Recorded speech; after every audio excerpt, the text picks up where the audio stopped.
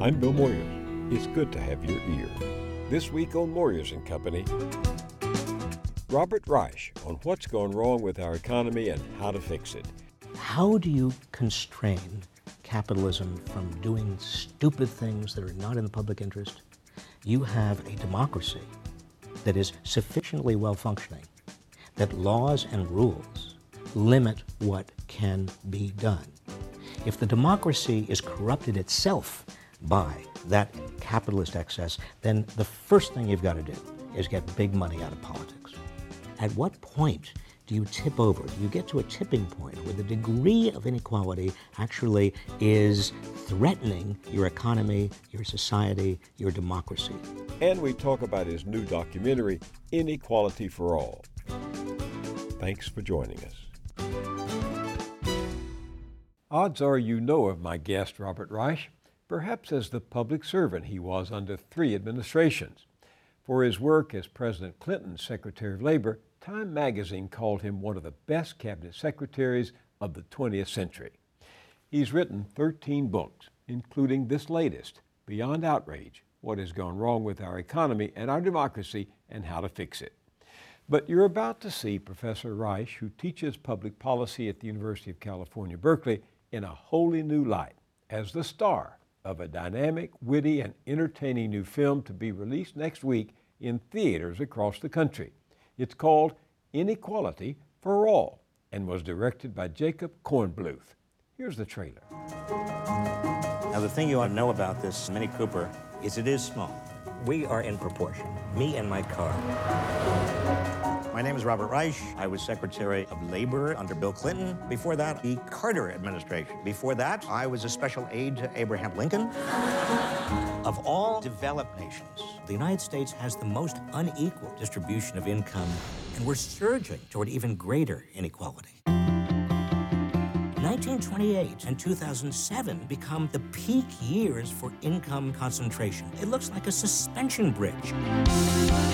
Last year, we made $36,000. I probably make $50,000 a year, working 70 hours a week. The middle class is struggling. Now, people occasionally say to me, what nation does it better? The answer is the United States. In the decades after World War II, the economy boomed, but you had very low inequality. Do you know Robert Reich? I do indeed. He's a communist. When I was a kid, bigger boys would pick on me. I think it changed my life. I had to protect people from the people who would beat them up economically. Who is actually looking out for the American worker? The answer is nobody. If workers don't have power, if they don't have a voice, their wages and benefits start eroding.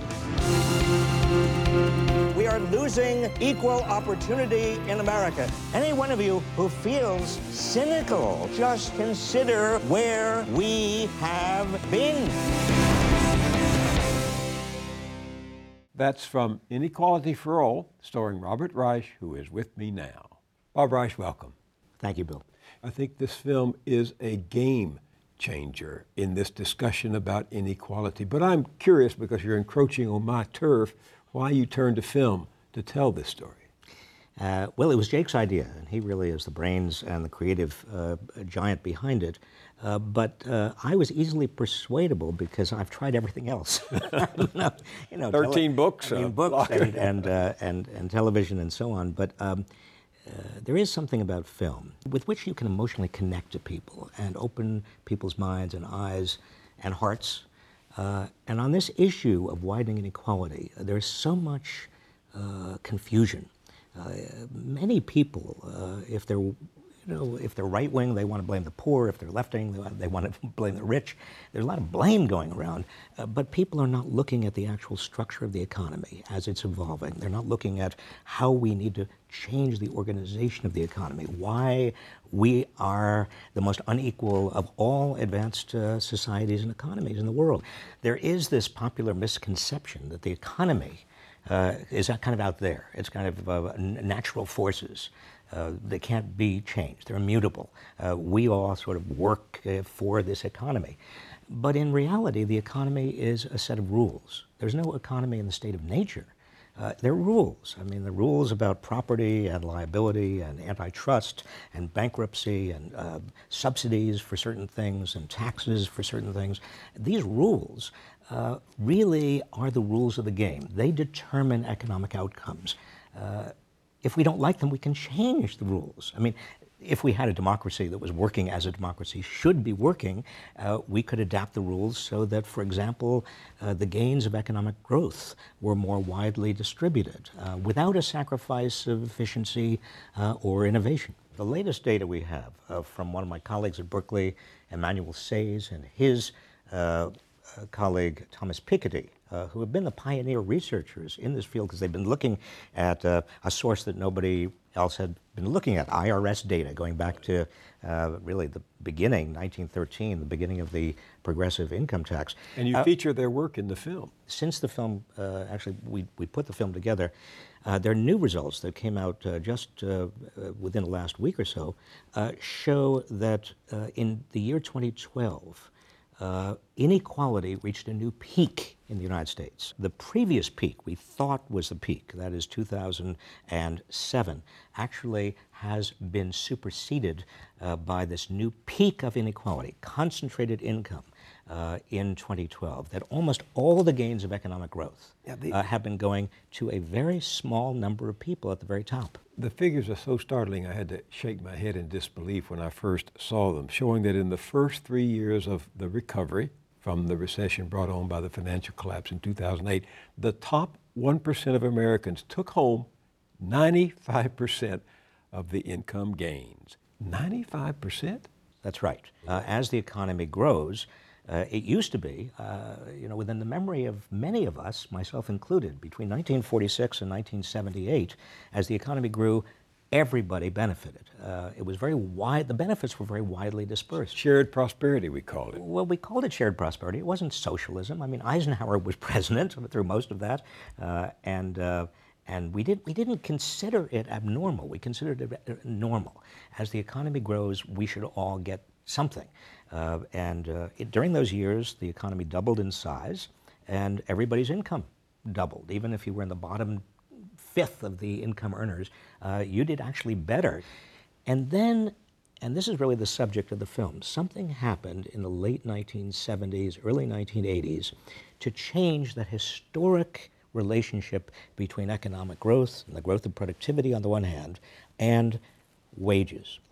Beginning in the late 70s and really to a greater and greater degree over the last 3 decades, all of the wealth, or most of the wealth, most of the new wealth in society went right to the top.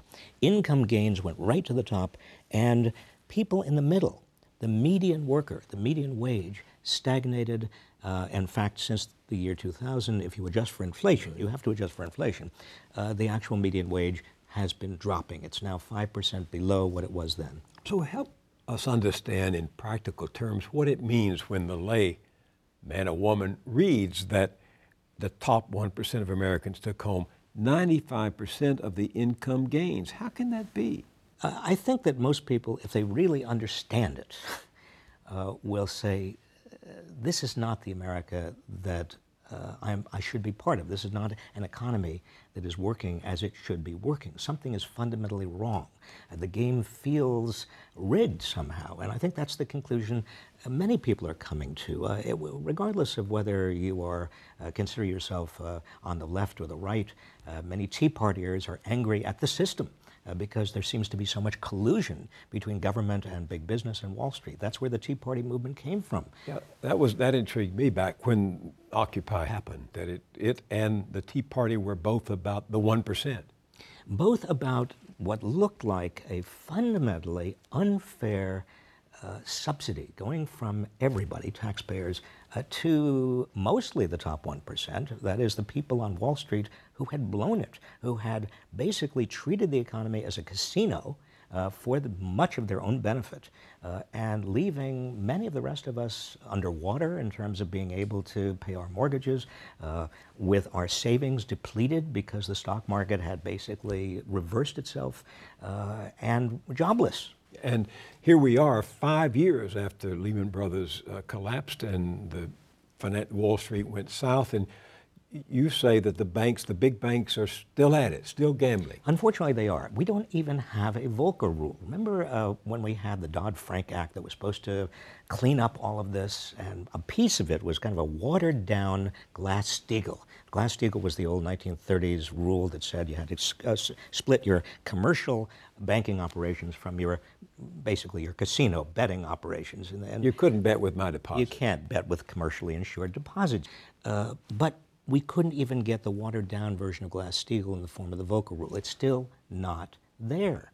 Why isn't it there?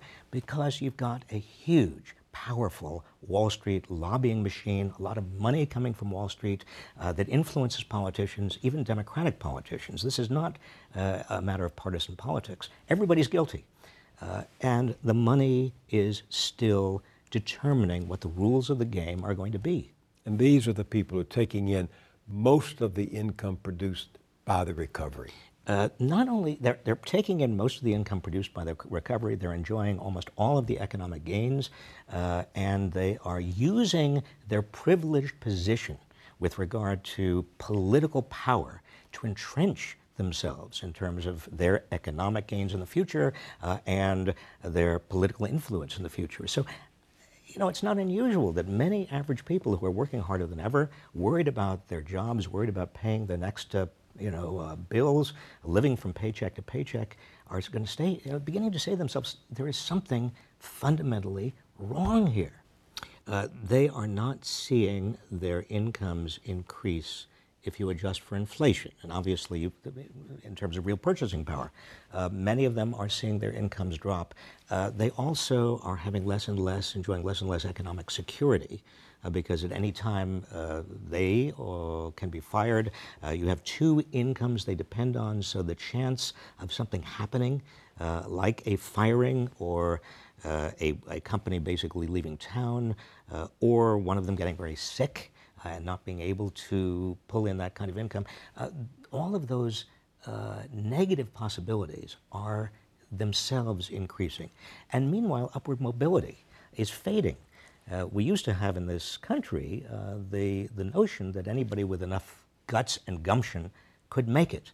So even if you had wide inequality, it was okay because you could make it. You could feast at the same table if you stuck to it and if you really tried hard. That's disappearing.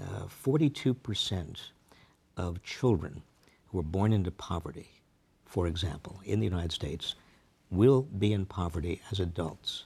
That is a higher percentage than any other advanced country. Even Great Britain, with a history of class, I mean, we think about Britain, we think of a rigid class structure. Only 30% of the kids who are born into poverty remain in poverty as adults because, you see, upward mobility is more of a reality in these other countries than it is now in present-day America. But talk a little bit further about corporate behavior. If they're sitting on record profits, and no one denies that, why aren't they creating more jobs? The argument goes that corporations should be taxed at a lower level so they can create jobs, or that money, the rich shouldn't be taxed because they're job creators. This is where the problem really reaches back onto itself and explains itself, where we're in a giant vicious cycle.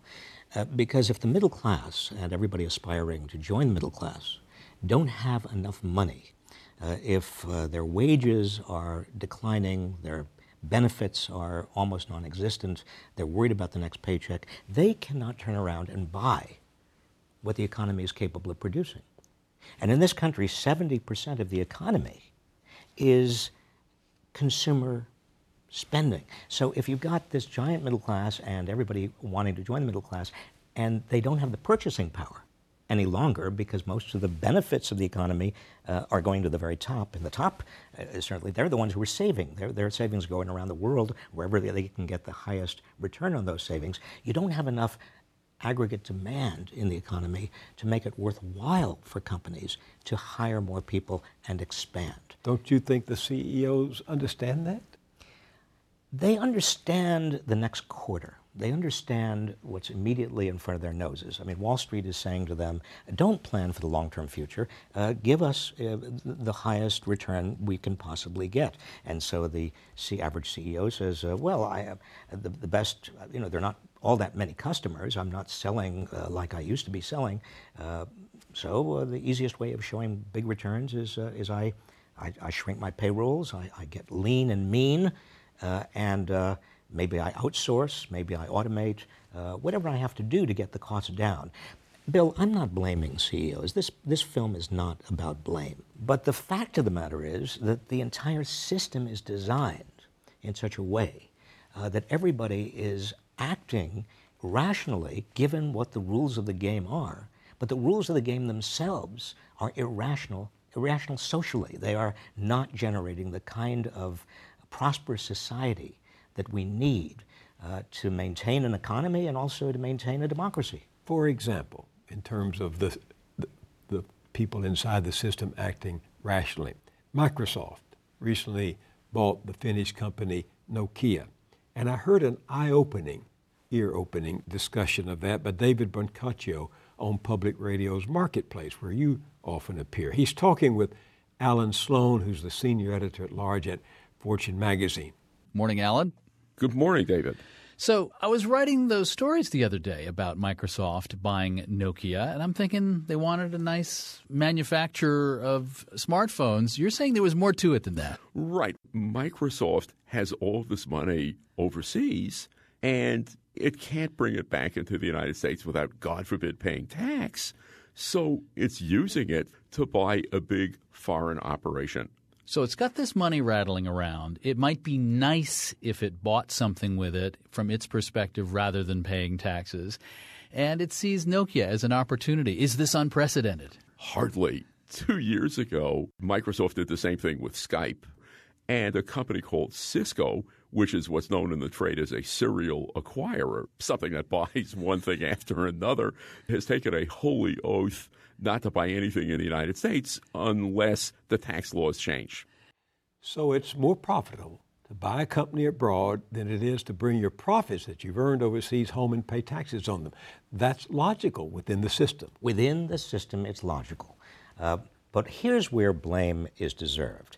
Because, you see, very wealthy people, not everyone, but many very wealthy people and many big corporations use their money to buy rules that favor their position, tax laws that improve their competitive position, that entrench their wealth, antitrust enforcement that may go against their competitor, certainly not against them, intellectual property laws that guarantee them a nice profit and extend the length of their patents or trademarks. And we could go through a whole list, Bill. I mean, the point is that with large size and a lot of money goes a great deal of political power. And the more uneven the playing field, the more you concentrate income and wealth at the top, the more you are susceptible as a society to this kind of corruption. And it is corruption. There are people who disagree with us on this, as I'm sure you know. They even celebrate inequality. When former Senator Rick Santorum was running for the Republican nomination for president last year, he made a speech at the Detroit Economic Club. President Obama is all about equality of result. I'm about equality of opportunity. I'm not about equality of result when it comes to income inequality. There is income inequality in America. There always has been. And hopefully, and I do say that, there always will be. Why? Because people rise to different levels of success based on what they contribute to society and to the marketplace. And that's as it should be. Well, first of all, let's be clear about what we are arguing. Rick Santorum is exactly right in saying that nobody should expect or even advocate equality of outcome. The real problem is that we don't have equality of opportunity. What do I mean by that? Number one, the schools available to poor and lower middle class and many middle class families and their kids are not nearly as good as the schools available to the wealthy. The tax laws are weighted increasingly in favor of the wealthy. Therefore, a lot of middle class and poor people actually are paying, particularly through Social Security taxes, which nobody talks about. They all want to talk about income taxes. They're paying a much larger share of their income. The laws governing almost everything we can imagine are tilted toward shareholders away from those whose major asset is your house. So it's not equality of opportunity. That's the problem. If we really had equality of opportunity, we wouldn't even be having this discussion. I think, again, it's important to bear in mind that some inequality is necessary if we're going to have a capitalist system that creates incentives for people to work hard and to invent and to try very hard. The question is not inequality per se. The question is, at what point do you tip over? Do you get to a tipping point where the degree of inequality actually is threatening your economy, your society, your democracy? When do you reach a point where inequality is simply too much, where most of your people feel like the game is rigged? The film makes it clear you think we are reaching that tipping point, that we're just right there. I think that in terms of the economy, we are very close. In fact, the Great Recession, it has many causes, but one of the major causes was that the last coping mechanism that the middle class used, even though their wages were flat or declining, to continue to spend and keep the economy going, was to borrow against their homes. And that, of course, exploded in everybody's face. You couldn't do that. So there's no longer a coping mechanism. One reason why the recovery has been so anemic is that you don't have enough purchasing power in your society because all of the gains are going to a very small number at the top. So you don't have to wait and say, well, we're going to get to that tipping point economically because we're already there. The fact of the matter is, most Americans now are losing faith in our democracy, which seems to me, is our most precious gift, the most precious legacy that we have to hand down to our future generations. I think most people would agree with you that the middle class is the linchpin of stability in the economy and in the democracy. But for the purposes of this discussion, can you tell us what you mean when you use the term middle class? Well, there's no official definition. And I would say people who self-identify as middle class extend from people who are earning around $25,000 a year to people who are earning, in major cities, expensive cities like New York or San Francisco, a lot of people call themselves middle class who are earning $200,000 a year because the cost of living is so high. But in however you define it, you're talking about the great bulk of Americans clustered around the median, not the average. I want to emphasize there are measurement issues all over here. But what we know is that averages are always pulled up by people at the top, and it's true of income as well. When you have a cluster of extraordinarily wealthy people, then they bring up the average wage, or the average income. You need to look at the median. That is half of the people above, half of the people below. That gives you a sense of where the middle really is. And the median is going down. If you adjust for inflation, the median wage, the median income is heading downward. Richard Burkhauser, who's a scholar at Cornell University and at the Conservative American Enterprise Institute, challenges the conventional wisdom, yours and mine and others, about income inequality. First, he's not only argued that the condition of the poor and middle class is improving, more recently, he and some of his colleagues have come up with statistical findings that not only wipe out inequality trends altogether, but purport to show that the poor and middle classes have done better on a percentage basis than the rich. Well, they're tricks of the trade. He's using one of those tricks. He's not here to defend himself, so let me be very careful to give just as much justice as possible to what he's arguing. He, in calculating income gains for the median worker, uses the assumed increase in the value of the home up until 2007. And because home values were rising, and many families own their own home, middle-class families, even lower middle-class families, he assumes that they got the benefits of those income gains. Well, that's just silly. Most people could not sell. If they tried to sell, they'd have to buy another house that was just as expensive. And they don't, their quality of life, their standard of living is not really affected. And moreover, it was a bubble. And after 2007, 2008, those gains disappeared. So that's a statistical trick. It has nothing to do with how real people live. Speaking of real people, we began this series last year with 3 broadcasts on inequality. And in the first one, we introduced our audience to a woman living in Iowa named Amanda Grubel. She had been part of testimonies before the Senate on how the middle-class families are struggling to make ends meet. Stories from the Kitchen Table, it was called. When the state cut funding for local school districts, her salary was reduced by $10,000. $10,000 might not seem like a lot to some people, but that loss of income required a complete financial, emotional, and spiritual overhaul in our family. It means that most of our clothing comes from Goodwill, garage sales, and the clearance racks because we try not to spend full price on anything anymore. If my family with 2 master's degrees is struggling, you can imagine how bad it is for other people. The past few years, our school district has seen our percentage of students on free and reduced lunch increase steadily. In a community that has a reputation of being very well off, over 30% of our elementary level students qualified for that program this year. I've sat with parents as they completed that eligibility application, and they cry tears of shame, and they say things like, "I never thought I'd have to do this, and I've never needed this help before." Sometimes their clothing becomes more tattered, and we see parents cut the toes off of tennis shoes to accommodate a few more months' worth of growth and let those shoes last just a little bit longer. In this day and age, Bill, in fact, there is no guarantee that somebody in the middle class, seemingly safely in the middle class, won't fall into poverty. We used to talk about the poor as a separate group. The middle class was here, the poor was here.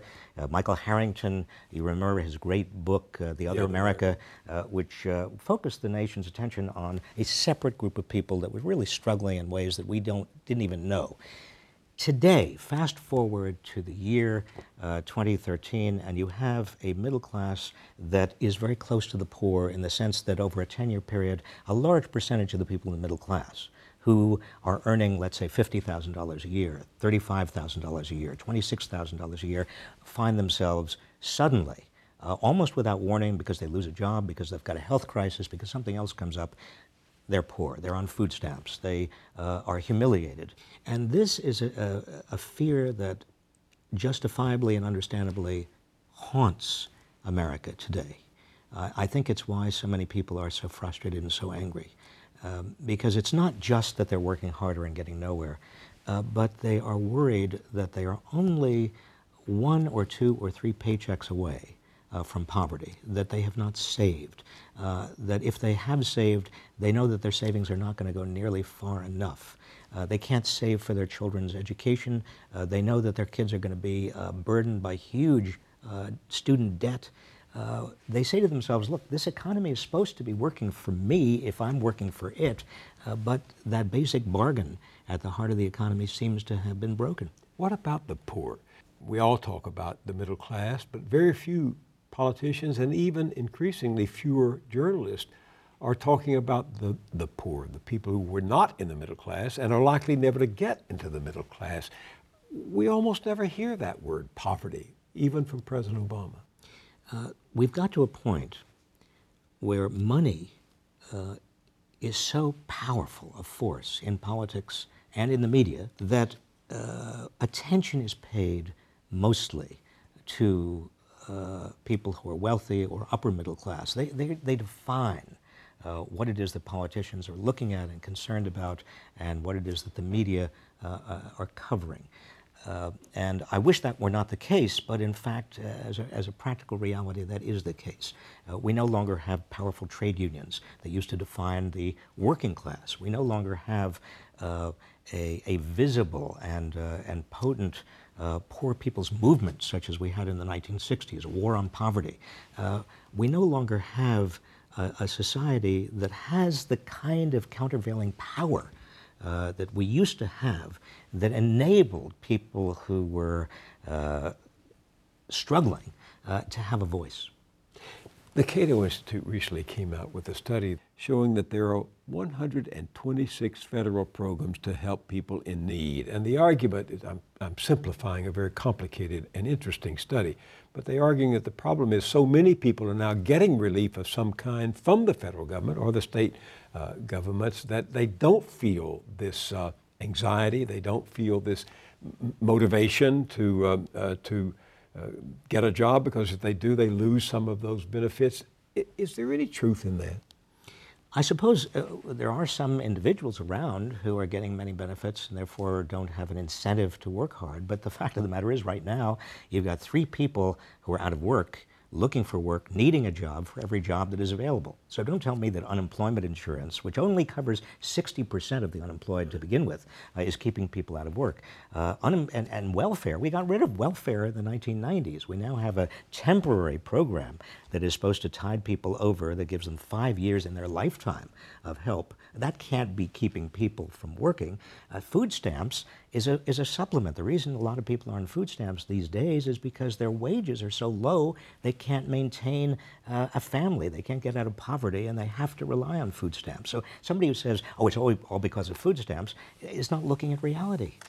You and I both remember a different time, what we once called shared prosperity. I was a child of the Depression, but in the post-war period, I was the beneficiary, my generation, the beneficiary of that upward mobility that came from all the money being spent on war, being brought home and invested in our economy.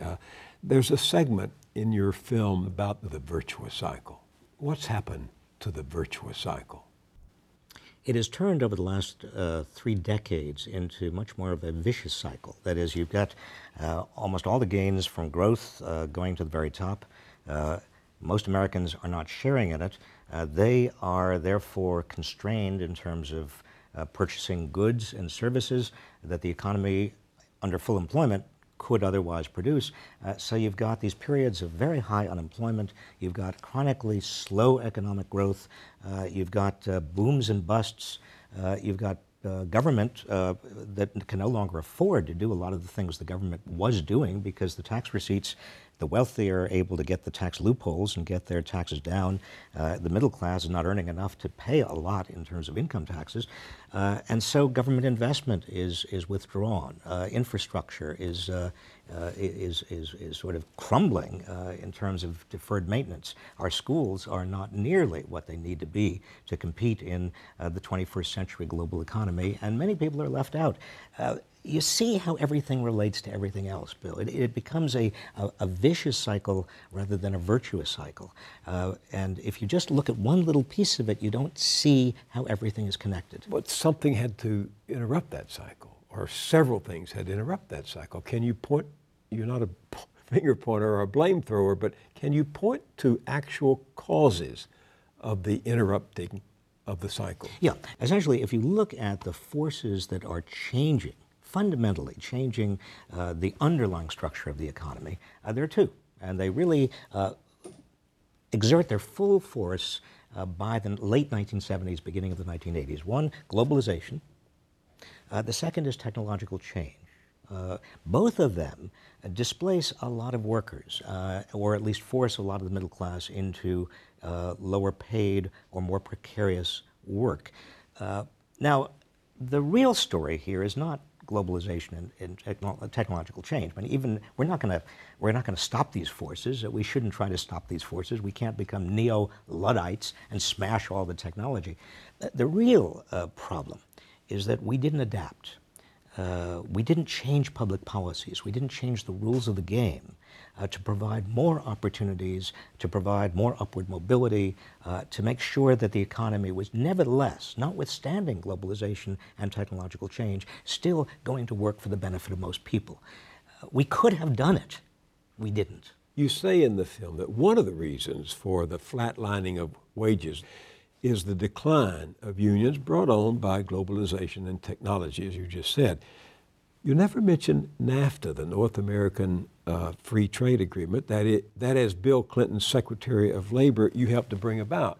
Any regrets there? Well, internally, I can't really, I still don't feel completely free to tell you what the internal debates were, but I can tell you that I have publicly stated for years that the labor side agreements that would guarantee labor rights and the environmental side agreements that would guarantee environmental protection in NAFTA were not strong enough, not nearly strong enough.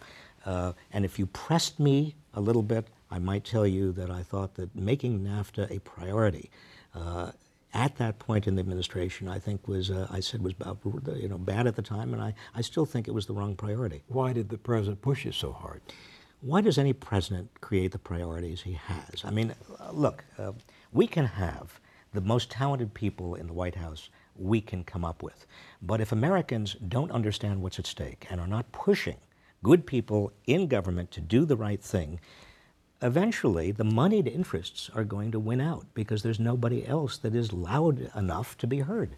Well, that seems to me to be the central dilemma, which is that the powerful interests have bought the rulemaking machine. They have, but that doesn't mean that is inevitable. I mean, what the powerful moneyed interests would like in this country is for us all to get so cynical about politics that we basically give up and say, okay, you want our democracy, take it. Then they win everything. One of the purposes of this film bill is to make sure people understand that the only way we're going to get the economy to work for everybody and our society, once again, to live up to the values of equal opportunity that at least we aspire to, is if we're mobilized, if we're energized, if we take citizenship to mean not simply voting and paying taxes and showing up for jury duty, but actually participating in an active way, shutting off the television. Some exceptions. Some exceptions. And spending an hour or two a day on in our communities, in our state, even on national politics, and putting pressure on people who should be doing the public's business instead of the business of the moneyed interests to actually respond to what's needed. You have many followers, and several of them have written me knowing that you were coming to ask questions they say they would like to ask you if they had met you in the airport, for example. One of them, named Arizona Mildman, says, okay, what does Bob Reich think our direction should be? What would be what we might call the Reich financial recovery plan that would heal and recover this economy? The core principle is that we want an economy that works for everyone, not just for a small elite. We want equal opportunity, not equality of outcome. We want to make sure that there's upward mobility again in our society and in our economy. Now, how do we achieve that? There is not a magic bullet. But we've got to understand that the economy is a system of rules, and we can change the rules if we are organized and mobilized in order to change the rules in ways that make the economy work for us. Why shouldn't we have a minimum wage that is at least as high as, adjusted for inflation, the minimum wage was in 1968. I mean, that would be $10.40 today, but the society is so much more productive. If we figured productivity into that, it would be at least $15 an hour. We ought to have Glass, the Glass-Steagall Act ought to be resurrected so that there is that wall between commercial investment banking, so we don't have too big to fail banks that wreak havoc on the economy and on the middle class and the poor. We ought to cap the size of the banks, and we ought to make sure that the banks are not as large and as powerful as they are right now. We've got to make sure that the earned income tax credit is larger. That's a wage subsidy. It was a conservative idea, but it's very important to people.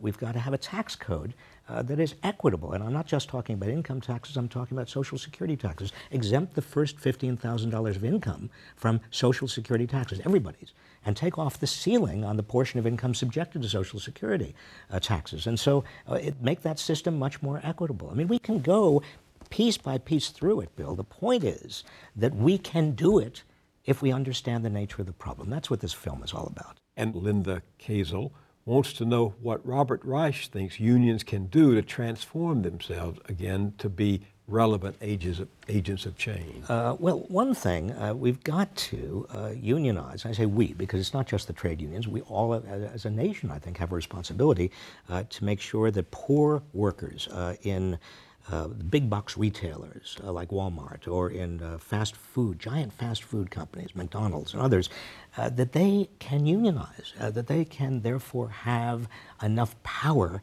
to get a piece of the action. These workers, these poor workers in retail and restaurant and hotel and hospital, they don't have to worry about foreign competition because they're providing services right here. They don't have to worry about automation because the essence of what they're doing is a personal service.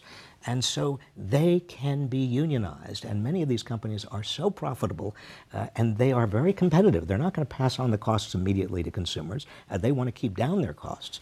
This is a perfect sector in which unions need to be active. You've been in a feud with Walmart recently. Well, look, let's be clear. I have nothing against Walmart, but Walmart is the largest employer in the United States. Now, if we were back in the 1950s, General Motors was the largest employer in the United States. General Motors, in today's dollars, was then paying its workers about $50 to $60 an hour. Today, Walmart is paying its average worker, including its part-timers, $8.80 an hour. Well, does the biggest employer in the United States not have some responsibilities here? I mean, the rest of us are supplementing Walmart pay through food stamps and through everything else that we provide to give people who are working at Walmart enough money so they can stay out of poverty. But doesn't the biggest employer in the United States have any social responsibility whatsoever? And you've been circulating or asking people to sign a petition that would do what? It's a petition to the CEOs of Walmart and McDonald's as the exemplars in these two big sectors of the economy employing huge numbers of people to raise their wages to $15 an hour, which it seems to me we ought to be able to, as a society, afford. These companies can certainly afford it. They are so big and so powerful. Why not?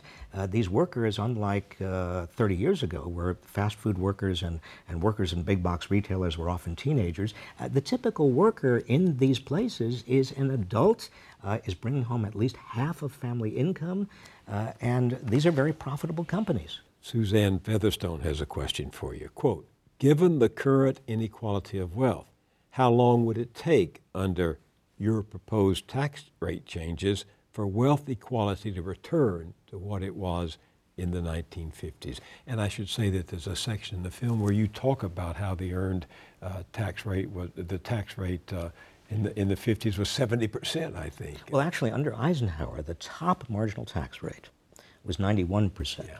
But even if you consider all the deductions and tax credits, the typical person at the very top of the heap was paying over 50% federal income taxes. Now, that's completely out of the political discussion now. That was the norm under Dwight Eisenhower, Republican president, Dwight Eisenhower. Now, how long would it take? Well, that's just one piece of it. You wouldn't propose politically going back to 91% on the marginal tax rate? I would propose going back to a marginal tax rate that was the effective tax rate in the 1950s. That is, it seems to me that a 52% effective tax rate. If we, 1950s were not a period of slow growth. In fact, in those years, from 1946 to 1978, when the top marginal tax rate was never below 70%, those years had more economic growth per year than we've had since. So anybody who says that you've got to reduce taxes to get growth doesn't even know history. Well, Abby Arletto wants to know, do you think American culture is fundamentally irreconcilable now with a viable labor movement and social democracy? It's a valid question, but people, there's some people who want to throw up their hands and say, well, capitalism can't possibly work. Let me just make it clear. There's no other system, no other economic system in global history that has worked as well as capitalism. Our goal, and the goal of America as a capitalist democracy, has never been to get rid of capitalism, but time and again, we have saved capitalism from its own excesses. In other words, what we did in the progressive era between 1901 and 1916, and what we did in the 1930s in the New Deal, and what we did again in the War on Poverty, and what we did again to some extent in the 1990s, is to prevent capitalism from going off the rails, to make sure that capitalism is working as it should work, be a as break. an engine of prosperity for most people. To be a sort of a break on the excesses of private power and private The greed? excesses of greed and power and the money that can corrupt otherwise a democratic process. How do you constrain capitalism from doing stupid things that are not in the public interest? You have a democracy that is sufficiently well-functioning that laws and rules limit what can be done. If the democracy is corrupted itself by that capitalist excess, then the first thing you've got to do is get big money out of politics. So is this a moral or a systemic dilemma?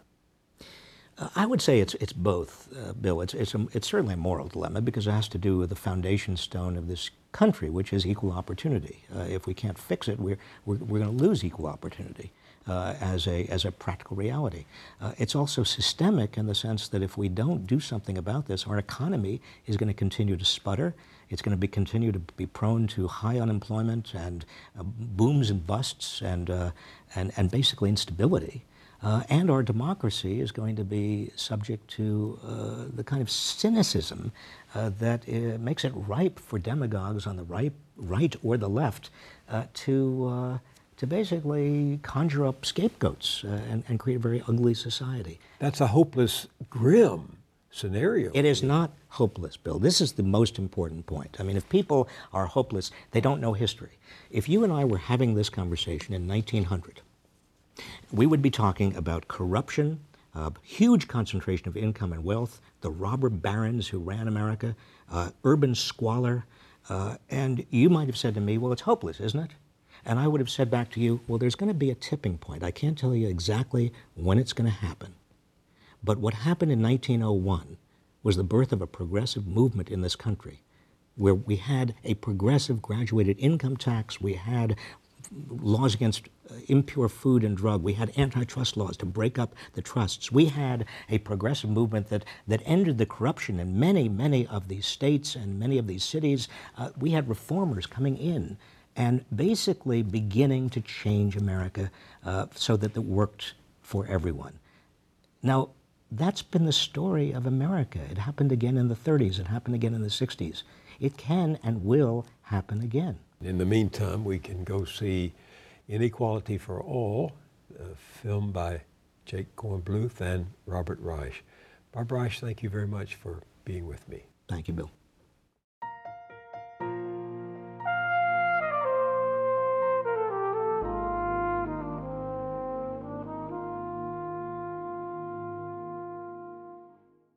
Robert Reich's optimism is a tonic, but the rich don't seem ready to take the cure.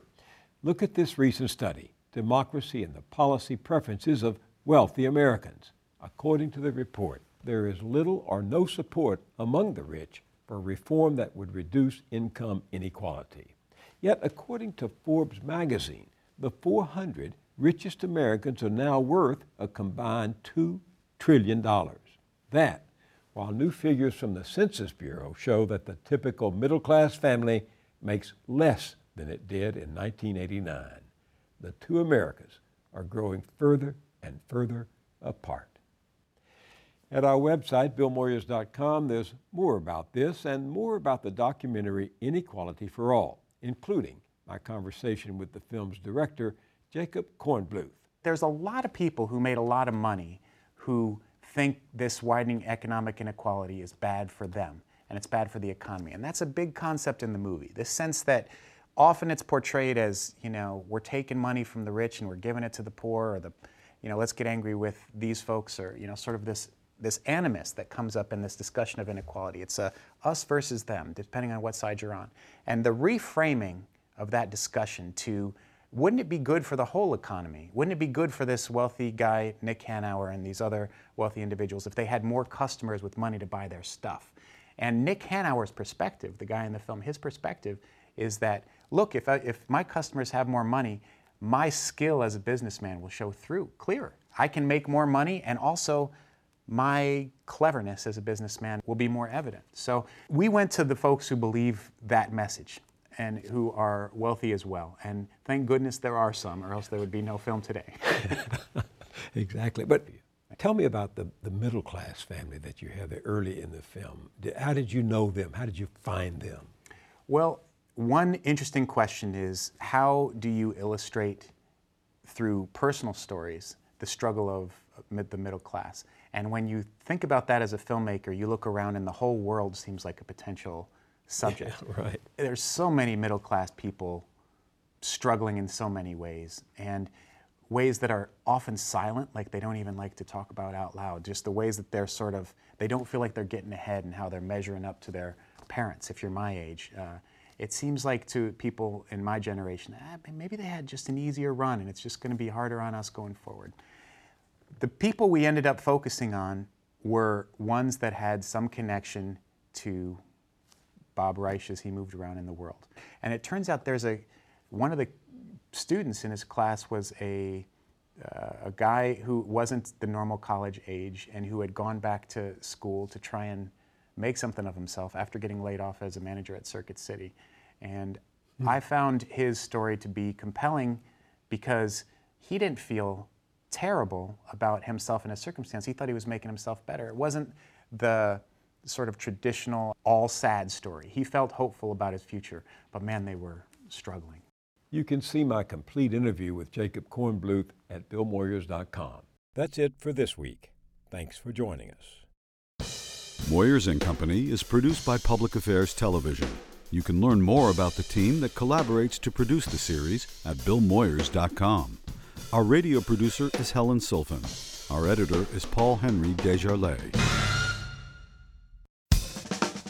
Funding is provided by Carnegie Corporation of New York, celebrating 100 years of philanthropy and committed to doing real and permanent good in the world.